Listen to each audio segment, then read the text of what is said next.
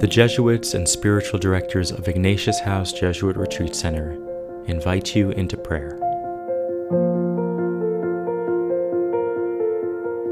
As we begin our prayer time, we pause for a moment, rest our bodies, and sense God's loving gaze upon us.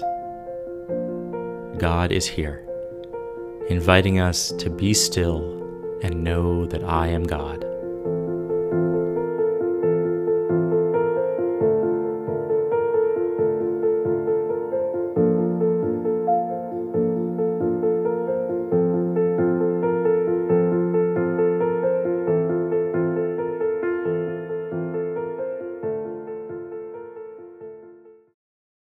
I ask for the grace to see my true self more clearly so I can love as I am called to love.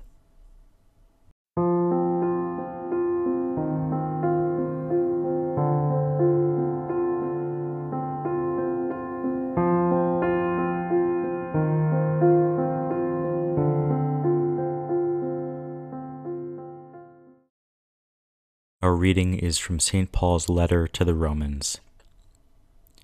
For we know that the law is spiritual, but I am of the flesh, sold into slavery under sin.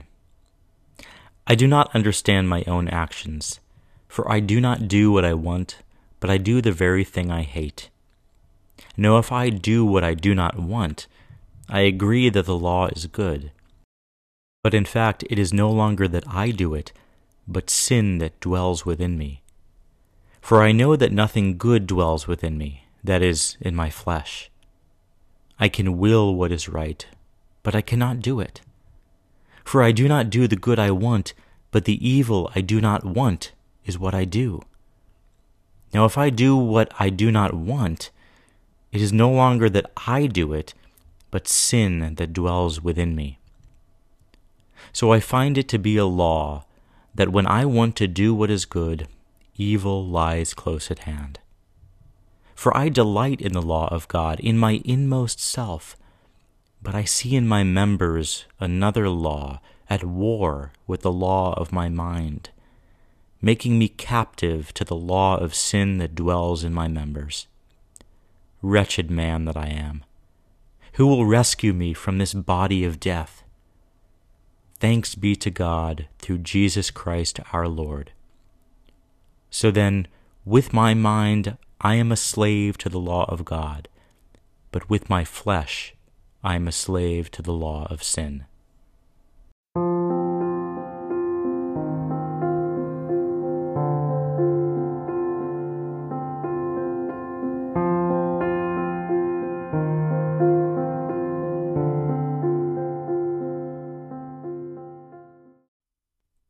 This week's contemporary voice is Ruth Burroughs.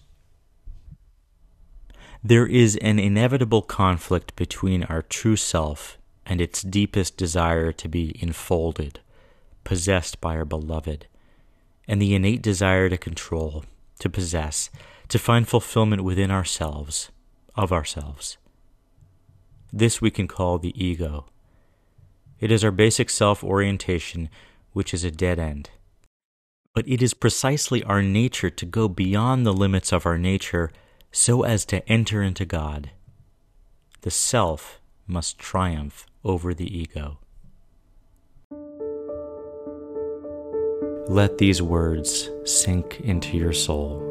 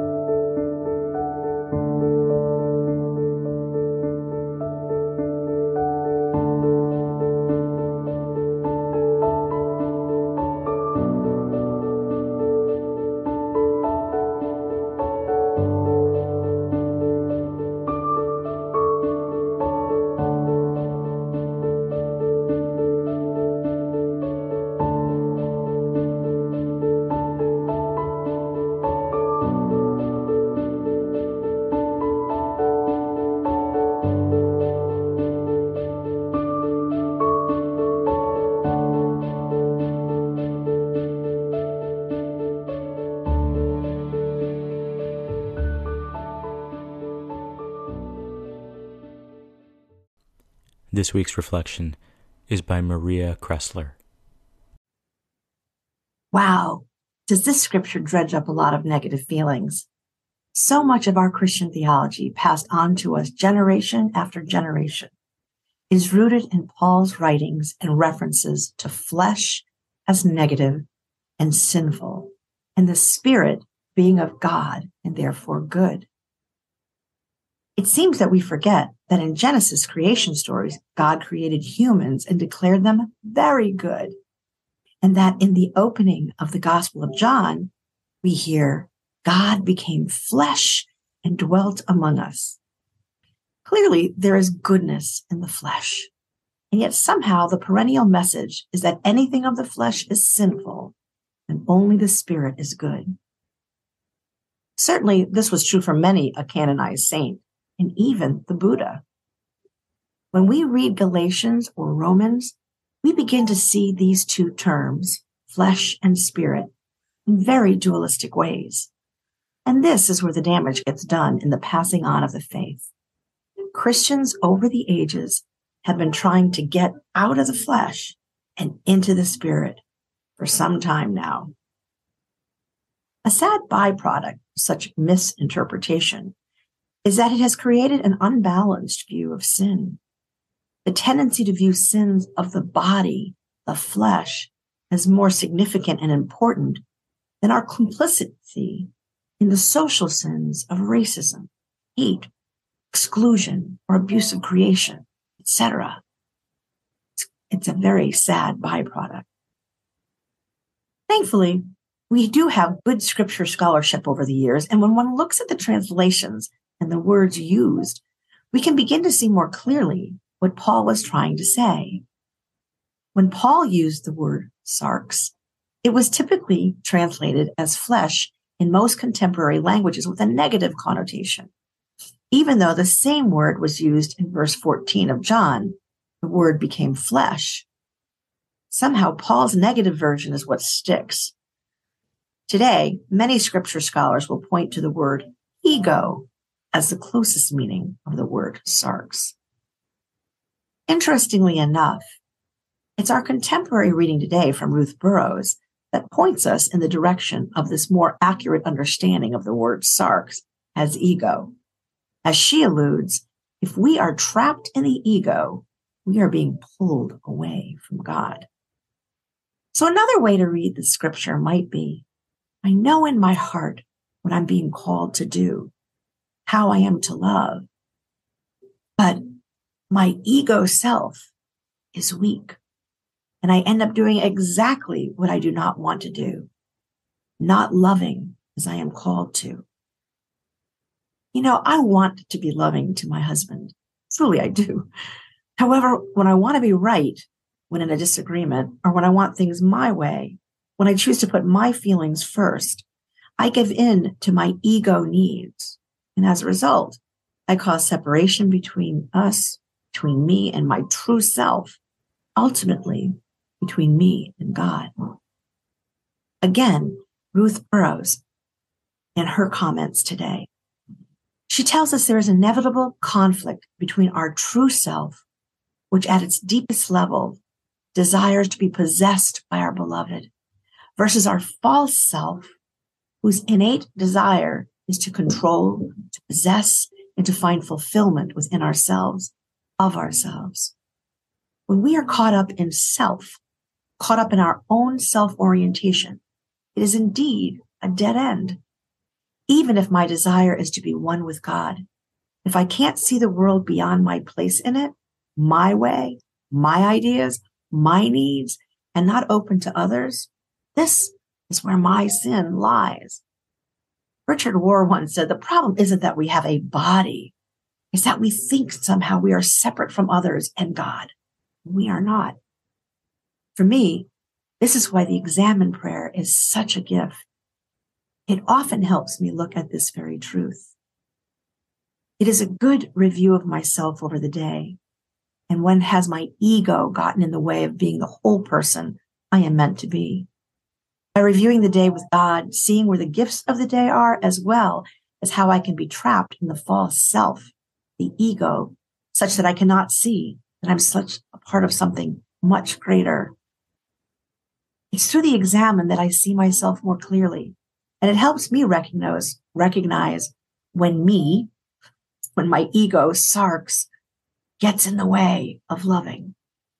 The grace that comes from praying the examen is truly amazing, as our musical piece today suggests, because it does save me, wretch that I am. Thanks be to God that we have Jesus and our Lord to show us the way.